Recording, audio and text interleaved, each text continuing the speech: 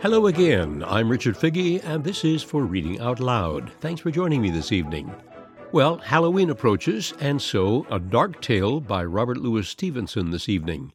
It is called Markheim, and it is a Gothic horror tale, but it is so much more. It is about a confrontation of good and evil, of predestination versus free will, about certain perdition, and the possibility of redemption. Stevenson doesn't make it easy for us, and the story is full of intentional ambiguities. Is the mysterious visitor, the visitant of the story, the devil himself, the vision of a madman, a projection of Markheim's tortured conscience, or is he possibly a redeeming angel? Don't ask me. Listen to the story and see what you think. Markheim by Robert Louis Stevenson.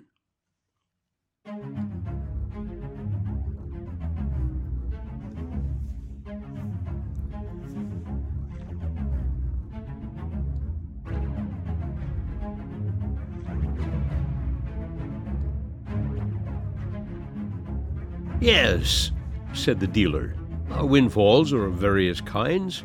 Some customers are ignorant, and then I touch a dividend on my superior knowledge. Some are dishonest. And here he held up the candle so that the light fell strongly on his visitor. And in that case, he continued, I profit by my virtue. Markheim had just entered from the daylight streets, and his eyes had not yet grown familiar with the mingled shine and darkness in the shop. At these pointed words, and before the near presence of the flame, he blinked painfully and looked aside. The dealer chuckled. You come to me on Christmas Day, he resumed, when you know that I am alone in my house, put up my shutters, and make a point of refusing business. Well, you shall have to pay for that, and you will have to pay for my loss of time when I should be balancing my books. You will have to pay besides for a kind of manner that I remark in you today very strongly. I am the essence of discretion, and ask no awkward questions. But when a customer cannot look me in the eye, he has to pay for it. The dealer once more chuckled, and then, changing to his usual business voice, though still with a note of irony, You can give, as usual, a clear account of how you came into the possession of the object, he continued. Still your uncle's cabinet, a remarkable collector, sir. And the little pale, round-shouldered dealer stood almost on tiptoe, looking over the top of his gold spectacles and nodding his head with every mark of disbelief. Markheim returned his gaze with one of infinite pity and a touch of horror. This time, said he, you are in error. I have not come to sell, but to buy. I have no curios to dispose of. My uncle's cabinet is bare to the wainscot. Even were it still intact, I have done well on the stock exchange and should more likely add to it than otherwise, and my errand today is simplicity itself. I seek a Christmas present for a lady, he continued, waxing more fluent as he struck into the speech he had prepared. And certainly I owe you every excuse for thus disturbing you upon so small a matter. But the thing was neglected yesterday. I must produce my little compliment at dinner, and, as you very well know, a rich marriage is not a thing to be neglected. There followed a pause, during which the dealer seemed to weigh the statement incredulously. The ticking of many clocks among the curious lumber of the shop, and the faint rushing of the cabs in a near thoroughfare, filled up the interval of silence. Well, sir, said the dealer, be it so. You are an old customer after all, and if, as you say, you have the chance of a good marriage, far be it from me to be an obstacle. Here is a nice thing for a lady now, he went on. This hand-glass, 15th century, warranted. Comes from a good collection, too. But I reserve the name in interests of my customer, who was just like yourself, my dear sir, the nephew and sole heir of a remarkable collector. The dealer, while he thus ran on in his dry and biting voice, had stooped to take the object from its place, and as he had done so, a shock had passed through Markheim, a start both of hand and foot, a sudden leap of many tumultuous passions to the face. It passed as swiftly as it came, and left no trace beyond a certain trembling of the hand that now received the glass. "A glass," he said hoarsely, and then paused and repeated it more clearly. "A glass? For Christmas? Surely not." "And why not?" cried the dealer. "Why not a glass?" Markheim was looking upon him with an indefinable expression. "You ask me why not?" he said. "Why, look here. Look in it. Look at yourself. Do you like to see it? No, nor I, nor any man." The little man had jumped back when Markheim had so suddenly confronted him with the mirror, but now, perceiving there was nothing worse on hand, he chuckled. "Your future lady, sir, must be pretty hard-favored," said he. "I ask you," said Markheim, "for a Christmas present, and you give me this damned reminder of years, and sins, and follies, this hand-conscience. Did you mean it? Had you a thought in your mind? Tell me. It will be better for you if you do. Come, tell me about yourself. I hazard a guess now that you are in secret a very charitable man." The dealer looked closely at his companion. It was very odd. Markheim did not appear to be laughing. There was something in his face like an eager sparkle of hope, but nothing of mirth. "What are you driving at?" the dealer asked. "Not charitable," returned the other gloomily. "Not charitable, not pious, not scrupulous, unloving, unbeloved, a hand to get money, a safe to keep it. Is that all? Dear God, man, is that all?" "I will tell you what it is," began the dealer with some sharpness, and then broke off again into a chuckle. "But I see this is a love-match of yours, and you have been drinking the lady's health." "Ah!" cried Markheim, with a strange curiosity. "Ah, have you been in love? Tell me about that." "I?" cried the dealer. "I in love? I never had the time, nor have I the time of day for all this nonsense. Will you take the glass?" "Where is the hurry?" returned Markheim. "It is very pleasant to stand here talking, and life is so short and insecure that I would not hurry away from any pleasure. No, not even from so mild a one as this. We should rather cling to what little we can get, like a man at a cliff's edge.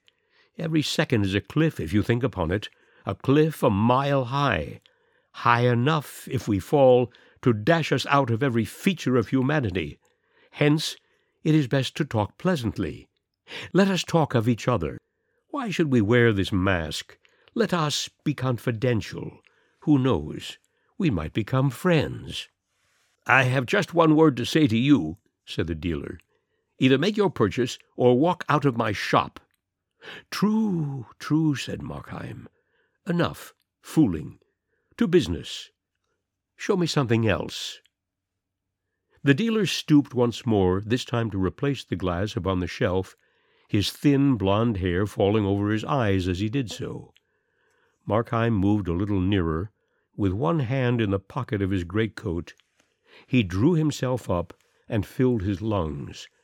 At the same time, many different emotions were depicted together on his face: terror, horror, and resolve, fascination and a physical repulsion, and through a haggard lift of his upper lip, his teeth looked out. "This, perhaps, may suit," observed the dealer, and then, as he began to rearise, Markheim bounded from behind upon his victim. The long, skewer-like dagger flashed and fell. The dealer struggled like a hen, striking his temple on the shelf, and then tumbled on the floor in a heap. Time had some score of small voices in that shop, some stately and slow, as was becoming to their great age, others garrulous and hurried. All these told out the seconds in an intricate chorus of tickings. Then the passage of a lad's feet, heavily running on the pavement, broke in upon these smaller voices and startled Markheim into the consciousness of his surroundings. He looked about him awfully. The candle stood on the counter, its flame solemnly wagging in a draught, and by that inconsiderable movement the whole room was filled with noiseless bustle and kept heaving like a sea. The tall shadows nodding, the gross blots of darkness swelling and dwindling as with respiration, the faces of the portraits and the china gods changing and wavering like images in water. The inner door stood ajar, and peered into that leaguer of shadows with a long slit of daylight like a pointing finger.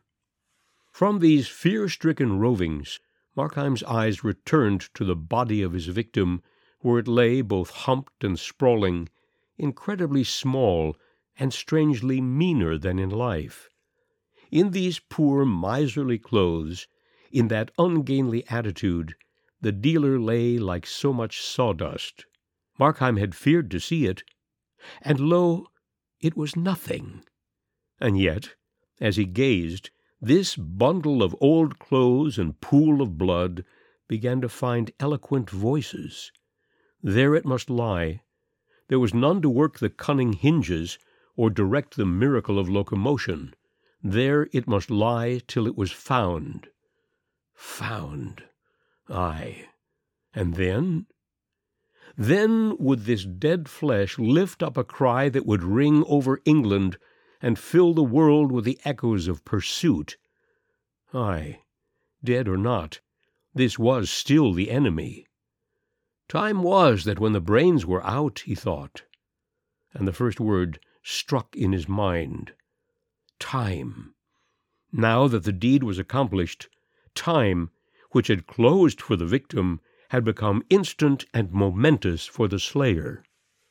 The thought was yet in his mind when, first one and then another, with every variety of pace and voice, one deep as the bell from a cathedral turret, another ringing on its treble notes the prelude of a waltz, the clocks began to strike the hour of 3 in the afternoon.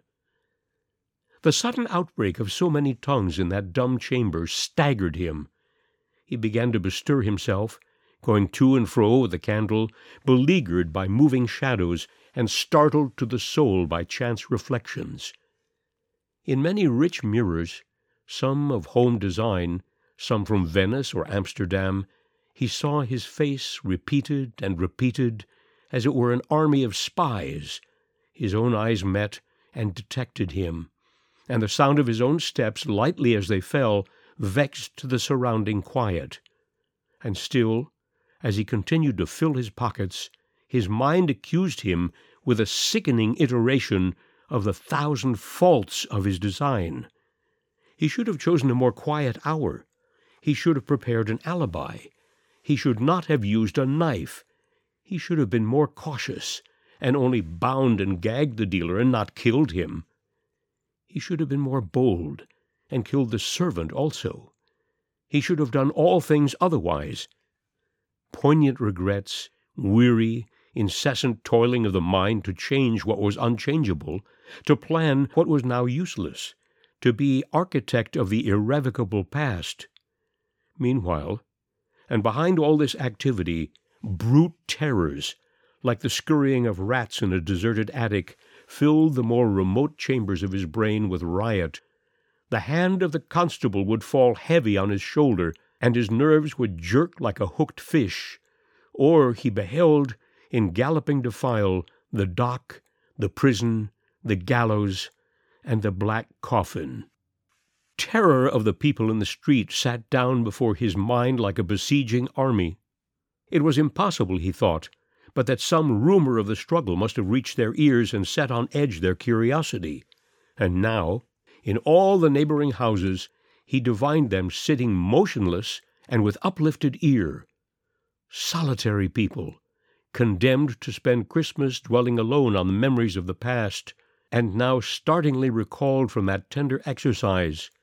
Happy family parties struck into silence around the table, the mother still with raised finger, every degree and age and humor, but all, by their own hearths, prying and hearkening and weaving the rope that was to hang him. Sometimes it seemed to him he could not move too softly. The clink of the tall Bohemian goblets rang out loudly like a bell, and alarmed by the bigness of the ticking, he was tempted to stop the clocks. And then, again, with a swift transition of his terrors, the very silence of the place appeared a source of peril, and a thing to strike and freeze the passer-by, and he would step more boldly and bustle aloud among the contents of the shop, and imitate with elaborate bravado the movements of a busy man at ease in his own house. But he was now so pulled about by different alarms that while one portion of his mind was still alert and cunning, another trembled on the brink of lunacy. One hallucination in particular took a strong hold on his credulity. The neighbor hearkening with white face beside his window, the passer-by arrested by a horrible surmise on the pavement, these could at worst suspect, they could not know. Through the brick walls and shuttered windows only sounds could penetrate. But here, within the house, was he alone? He knew he was. He had watched the servant set forth sweethearting in her poor best, out for the day, written in every ribbon and smile. Yes, he was alone, of course, and yet, in the bulk of empty house above him, he could surely hear a stir of delicate footing. He was surely conscious, inexplicably conscious of some presence. Aye, surely, to every room and corner of the house his imagination followed it. And now it was a faceless thing, and yet had eyes to see with. And again, it was a shadow of himself. And yet again, behold the image of the dead dealer, re-inspired with cunning and hatred. At times, with a strong effort, he would glance at the open door, which still seemed to repel his eyes. The house was tall, the skylight small and dirty, the day blind with fog, and the light that filtered down to the ground story was exceedingly faint and showed dimly on the threshold of the shop. And yet, in that strip of doubtful brightness, did there not hang wavering a shadow? Suddenly, from the street outside, a very jovial gentleman began to beat with a staff on the shop door, accompanying his blows with shouts and railleries in which the dealer was continually called upon by name. Markheim, smitten into ice, glanced at the dead man. But no, he lay quite still. He was fled away far beyond earshot of these blows and shoutings. He was sunk beneath seas of silence, and his name, which would once have caught his notice above the howling of a storm, had become an empty sound. And presently the jovial gentleman desisted from his knocking and departed. Here was a broad hint to hurry what remained to be done, to get forth from this accusing neighborhood, to plunge into a bath of London multitudes, and to reach on the other side of day that haven of safety and apparent innocence, his bed. One visitor had come. At any moment another might follow and be more obstinate. To have done the deed, and yet not to reap the profit, would be too abhorrent of failure. The money, that was now Markheim's concern, and as a means to that, the keys. He glanced over his shoulder at the open door, where the shadow was still lingering and shivering, and with no conspicuous repugnance of the mind, yet with a tremor of the belly, he drew near the body of his victim. The human character had quite departed. Like a suit half stuffed with bran, the limbs lay scattered, the trunk doubled on the floor, and yet the thing repelled him. Although so dingy and inconsiderable to the eye, he feared it might have more significance to the touch. He took the body by the shoulders and turned it on its back. It was strangely light and supple, and the limbs, as if they had been broken, fell into the oddest postures. The face was robbed of all expression, but it was as pale as wax, and shockingly smeared with blood about one temple. That was, for Markheim, the one displeasing circumstance. It carried him back upon the instant to a certain fair day in a fisher's village, a grey day, a piping wind, a crowd upon the street, the blare of brasses, the booming of drums, the nasal voice of a ballad singer, and a boy going to and fro, buried overhead in the crowd and divided between interest and fear, until, coming out upon the chief place of concourse, he beheld a booth and a great screen with pictures, dismally designed, garishly colored. Brown Rig with her apprentice, the Mannings with their murdered guest, Weir in the death grip of Thurtell, and a score besides of famous crimes. The thing was as clear as an illusion. He was once again that little boy. He was looking once again, and with the same sense of physical revolt, at these vile pictures. He was still stunned by the thumping of the drums. A bar of that day's music returned to his memory, and at that, for the first time, a qualm came over him, a breath of nausea, a sudden weakness of the joints which he must instantly resist and conquer. He judged it more prudent to confront than to flee from these considerations, looking the more heartily in the dead face, bending his mind to realize the nature and greatness of his crime. So little a while ago that face had moved with every change of sentiment, that pale mouth had spoken, that body had been all on fire with governable energies.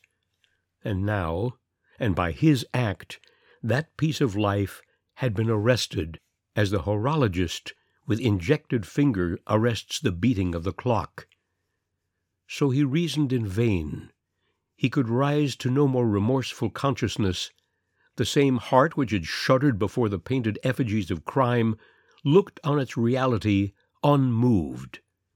At best, he felt a gleam of pity for one who had been endowed in vain with all those faculties that can make the world a garden of enchantment, one who had never lived and who was now dead. But of penitence? No, not a tremor. With that, shaking himself clear of these considerations, he found the keys and advanced towards the open door of the shop. Outside, it had begun to rain smartly, and the sound of the shower upon the roof had banished silence. Like some dripping cavern, the chambers of the house were haunted by an incessant echoing, which filled the ear and mingled with the ticking of the clocks. And, as Markheim approached the door, he seemed to hear, in answer to his own cautious tread, the steps of another foot withdrawing up the stair. The shadow still palpated loosely on the threshold. He threw a ton's weight of resolve upon his muscles and drew back the door. The faint, foggy daylight glimmered dimly on the bare floor and stairs, on the bright suit of armor posted, halbert in hand, upon the landing, and on the dark wood carvings and framed pictures that hung against the yellow panels of the wainscot. So loud was the beating of the rain through all the house that in Markheim's ears it began to be distinguished into many different sounds, footsteps and sighs, the tread of regiments marching in the distance, the clink of money in the counting, and the creaking of doors held stealthily ajar appeared to mingle with the pattern of the drops on the cupola and the gushing of the water in the pipes. The sense that he was not alone grew upon him to the verge of madness. On every side he was haunted and begirt by presences. He heard them moving in the upper chambers.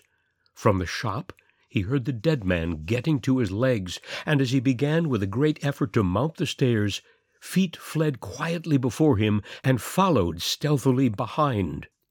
If he were but deaf, he thought, how tranquilly he would possess his soul. And then again, and hearkening with ever-fresh attention, he blessed himself for that unresting sense which held the outposts and stood a trusty sentinel upon his life. His head turned continually on his neck.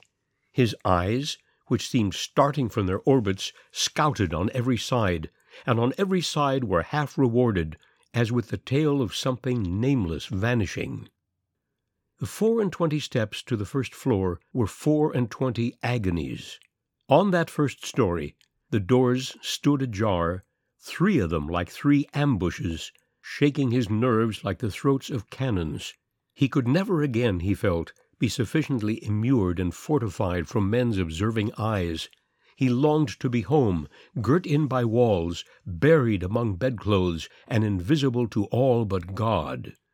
And at that thought he wondered a little, recollecting tales of other murderers and the fear they were said to entertain of heavenly avengers. It was not so, at least with him. He feared the laws of nature, lest, in their callous and immutable procedure, they should preserve some damning evidence of his crime. He feared tenfold more, with a slavish, superstitious terror, some scission in the continuity of man's experience, some willful illegality of nature. He played a game of skill, depending on the rules, calculating consequences from cause. And what if nature, as the defeated tyrant overthrew the chessboard, should break the mold of their succession? The like had befallen Napoleon, so writers said, when the winter changed the time of its appearance. The like might befall Markheim. The solid walls might become transparent and reveal his doings like those of bees in a glass hive. The stout planks might yield under his foot like quicksands and detain him in their clutch. Aye, and there were soberer accidents that might destroy him. If, for instance, the house should fall and imprison him beside the body of his victim, or the house next door should fly on fire, and the firemen invade him from all sides.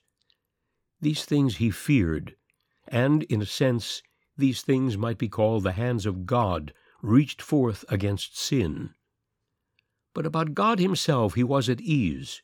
His act was doubtless exceptional, but so were his excuses, which God knew. It was there, and not among men, that he felt sure of justice. When he got safe into the drawing-room and shut the door behind him, he was aware of a respite from alarms. The room was quite dismantled, uncarpeted besides, and strewn with packing-cases and incongruous furniture. Several great pier-glasses in which he beheld himself at various angles, like an actor on a stage. Many pictures, framed and unframed, standing with their faces to the wall. A fine Sheraton sideboard, a cabinet of marquetry, and a great old bed with tapestry hangings. The windows opened to the floor, but by great good fortune the lower part of the shutters had been closed, and this concealed him from the neighbors. Here, then, Markheim drew in a packing-case before the cabinet and began to search among the keys. It was a long business, for there were many, and it was irksome besides, for, after all, there might be nothing in the cabinet, and time was on the wing. But the closeness of the occupation sobered him. With the tail of his eye he saw the door, even glanced at it from time to time directly, like a besieged commander pleased to verify the good estate of his defenses. But in truth he was at peace. The rain falling in the street sounded natural and pleasant. Presently, on the other side, the notes of a piano were wakened to the music of a hymn, and the voices of many children took up the air and words. How stately, how comfortable was the melody! How fresh the youthful voices! Markheim gave ear to it smilingly as he sorted out the keys, and his mind was thronged with answerable ideas and images. Church-going children and the pealing of the high organ, children afield, bathers by the brookside, ramblers on the brambly common, kite-flyers in the windy and cloud-navigated sky. And then, at another cadence of the hymn, back again to church, and the somnolence of summer Sundays, and the high, genteel voice of the parson, which he smiled a little to recall, and the painted Jacobean tombs, and the dim lettering of the 10 Commandments in the chancel. And as he sat thus, at once busy and absent, he was startled to his feet. A flash of ice, a flash of fire, a bursting gush of blood went over him, and then he stood transfixed and thrilling. A step mounted the stair slowly and steadily, and presently a hand was laid upon the knob, and the lock clicked, and the door opened. Fear held Markheim in a vice. What to expect he knew not, whether the dead man walking, or the official ministers of human justice, or some chance witness blindly stumbling in to consign him to the gallows. But when a face was thrust into the aperture, glanced round the room, looked at him, nodded, and smiled as if in friendly recognition, and then withdrew again, and the door closed behind it, his fear broke loose from his control in a hoarse cry. At the sound of this, the visitant returned. "Did you call me?" he asked pleasantly, and with that he entered the room and closed the door behind him. Markheim stood and gazed at him with all his eyes. Perhaps there was a film upon his sight, but the outlines of the newcomer seemed to change and waver like those of the idols in the wavering candlelight of the shop, and at times he thought he knew him, and at times he thought he bore a likeness to himself, and always, like a lump of living terror, there lay in his bosom the conviction that this thing was not of the earth and not of God. And yet the creature had a strange air of the commonplace, as he stood looking on Markheim with a smile, and when he added, "You are looking for the money, I believe," it was in the tones of everyday politeness. Markheim made no answer. "I should warn you," resumed the other, "that the maid has left her sweetheart earlier than usual, and will soon be here. If Mr. Markheim be found in this house, I need not describe to him the consequences." "You know me?" cried the murderer. The visitor smiled. "You have long been a favorite of mine," he said, "and I have long observed and often sought to help you." "What are you?" cried Markheim. "The devil?" "What I may be," returned the other, "cannot affect the service I propose to render you." "It can," cried Markheim. "It does."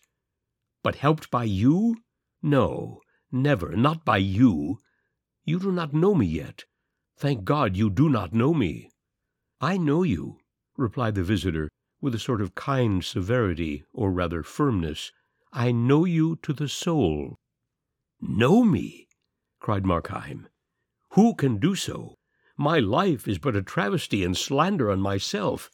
I have lived to belie my nature. All men do. All men are better than this disguise that grows about and stifles them. You see each dragged away by life, like one whom bravos have seized and muffled in a cloak. If they had their own control, if you could see their faces, they would be altogether different. They would shine out for heroes and saints. I am worse than most. Myself is more overlaid. My excuse is known to me and God. But, had I the time, I could disclose myself." "To me?" inquired the visitant. "To you above all," returned the murderer. "I supposed you were intelligent. I thought, since you exist, you would prove a reader of the heart. And yet you would propose to judge me by my acts. Think of it, my acts. I was born, and I have lived in a land of giants. Giants have dragged me by the wrists since I was born out of my mother, the giants of circumstance. And you would judge me by my acts. But can you not look within? Can you not understand that evil is hateful to me? Can you not see within me the clear writing of conscience, never blurred by any willful sophistry, although too often disregarded? Could you not read me for a thing that surely must be common as humanity, the unwilling sinner?" "All this is very feelingly expressed," was the reply, "but it regards me not. These points of consistency are beyond my province, and I care not in the least by what compulsion you may have been dragged away, so as you are but carried in the right direction. But time flies, the servant delays, looking in the faces of the crowd and at the pictures on the hoardings, but she still keeps moving nearer, and remember, it is as if the gallows itself was striding towards you through the Christmas streets. Shall I help you? I, who know all, shall I tell you where to find the money?" "For what price?" asked Markheim. "I offer you the service for a Christmas gift," returned the other. Markheim could not refrain from smiling with a kind of bitter triumph. "No," said he, "I will take nothing at your hands. If I were dying of thirst, and it was your hand that put the pitcher to my lips, I should find the courage to refuse. It may be credulous, but I will do nothing to commit myself to evil." "I have no objection to a deathbed repentance," observed the visitant. "Because you disbelieve their efficacy," Markheim cried.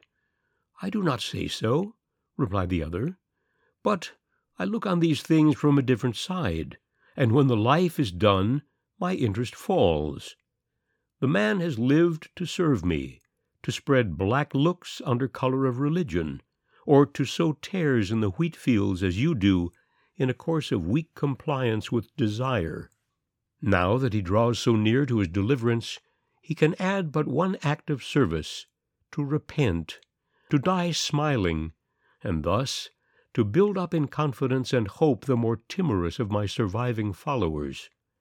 I am not so hard a master. Try me. Accept my help. Please yourself in life as you have done hitherto. Please yourself more amply. Spread your elbows at the board, and when the night begins to fall and the curtains to be drawn, I tell you for your greater comfort that you will find it even easy to compound your quarrel with your conscience and to make a truckling peace with God.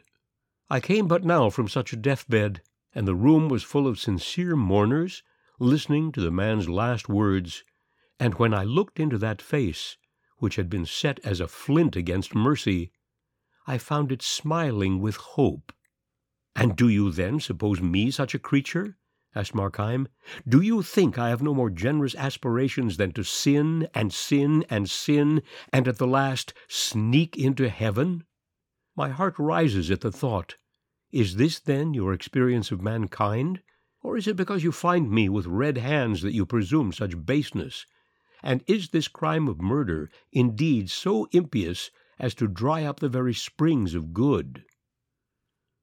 "Murder is to me no special category," replied the other. "All sins are murder, even as all life is war. I behold your race, like starving mariners on a raft, plucking crusts out of the hands of famine and feeding on each other's lives. I follow sins beyond the moment of their acting.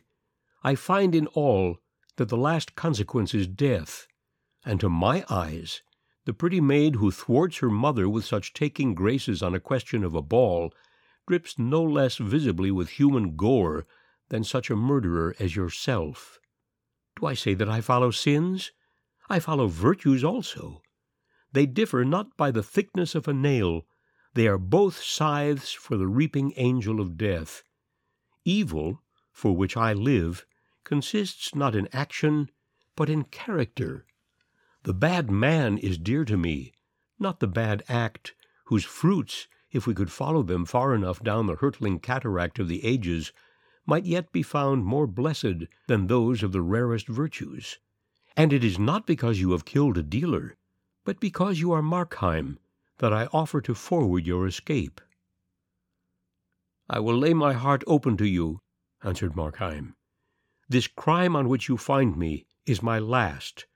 On my way to it, I have learned many lessons. Itself is a lesson, a momentous lesson. Hitherto I have been driven with revolt to what I would not. I was a bondslave to poverty, driven and scourged. There are robust virtues that can stand in these temptations. Mine was not so. I had a thirst of pleasure. But today, and out of this deed, I pluck both warning and riches, both the power and a fresh resolve to be myself. I become in all things a free actor in the world. I begin to see myself all changed, these hands the agents of good, this heart at peace. Something comes over me out of the past, something of what I have dreamed on Sabbath evenings to the sound of the church organ, of what I forecast when I shed tears over noble books, or talked, an innocent child, with my mother. There lies my life. I have wandered a few years, but now I see once more my city of destination." "You are to use this money on the stock exchange, I think," remarked the visitor, "and there, if I mistake not, you have already lost some thousands." "Aha!" said Markheim, "but this time I have a sure thing." "This time, again, you will lose," replied the visitor quietly. "Ah, but I keep back the half," cried Markheim. "That also you will lose," said the other.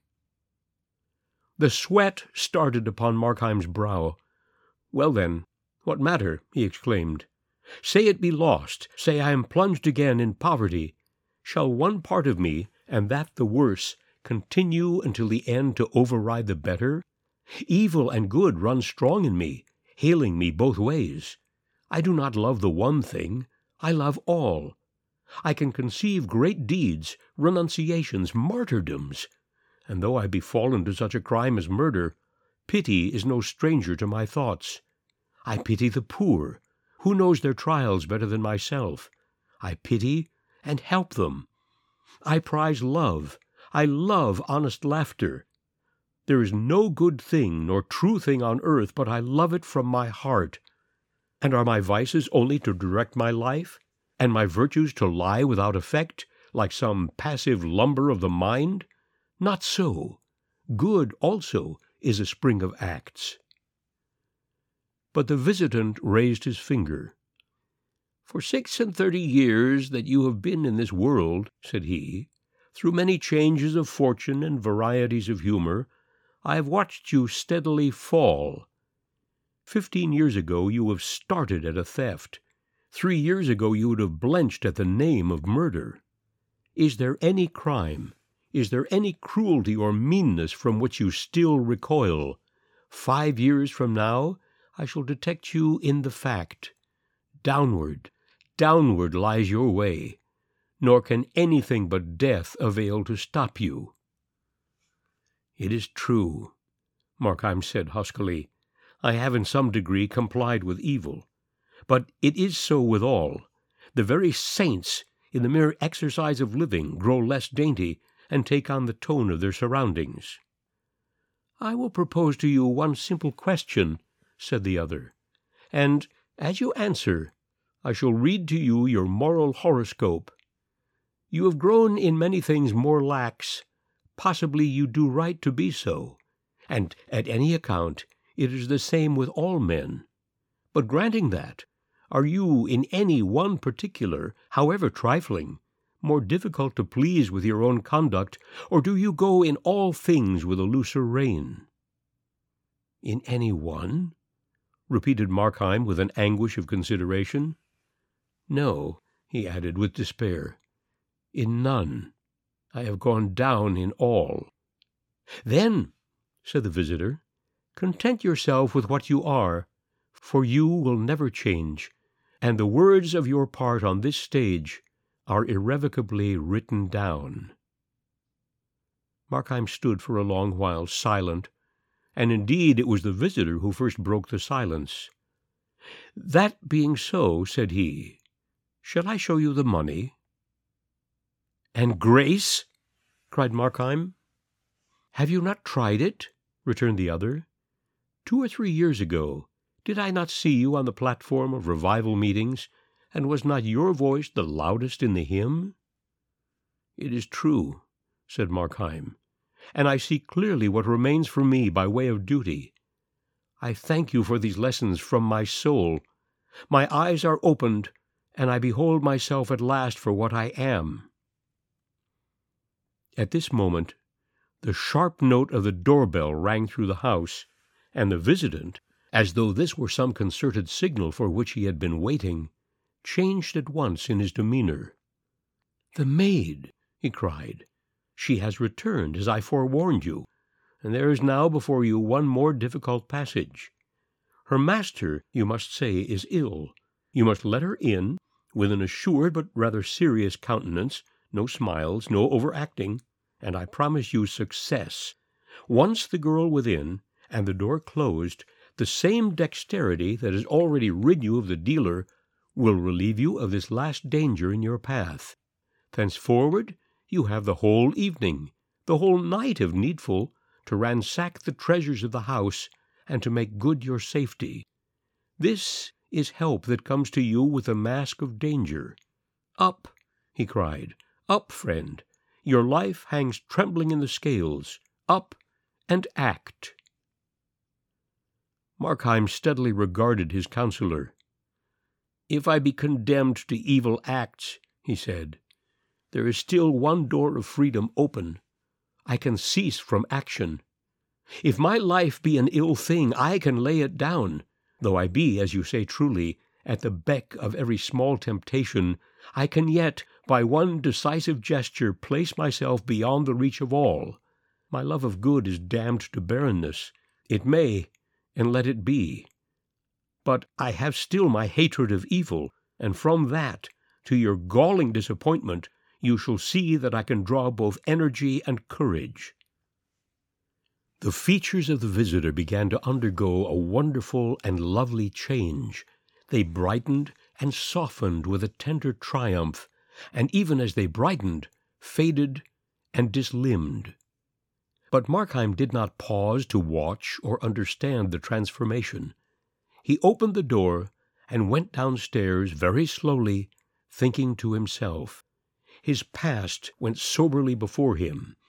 He beheld it as it was, ugly and strenuous like a dream, random as chance medley, a scene of defeat.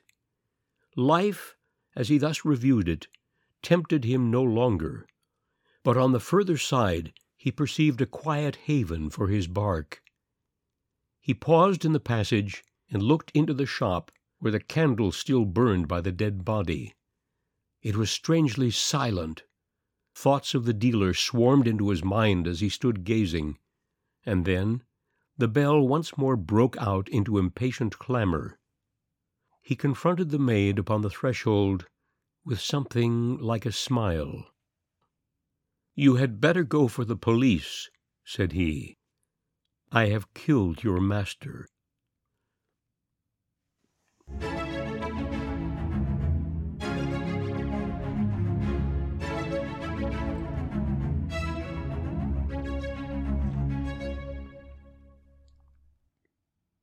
You have been listening to Markheim by Robert Louis Stevenson.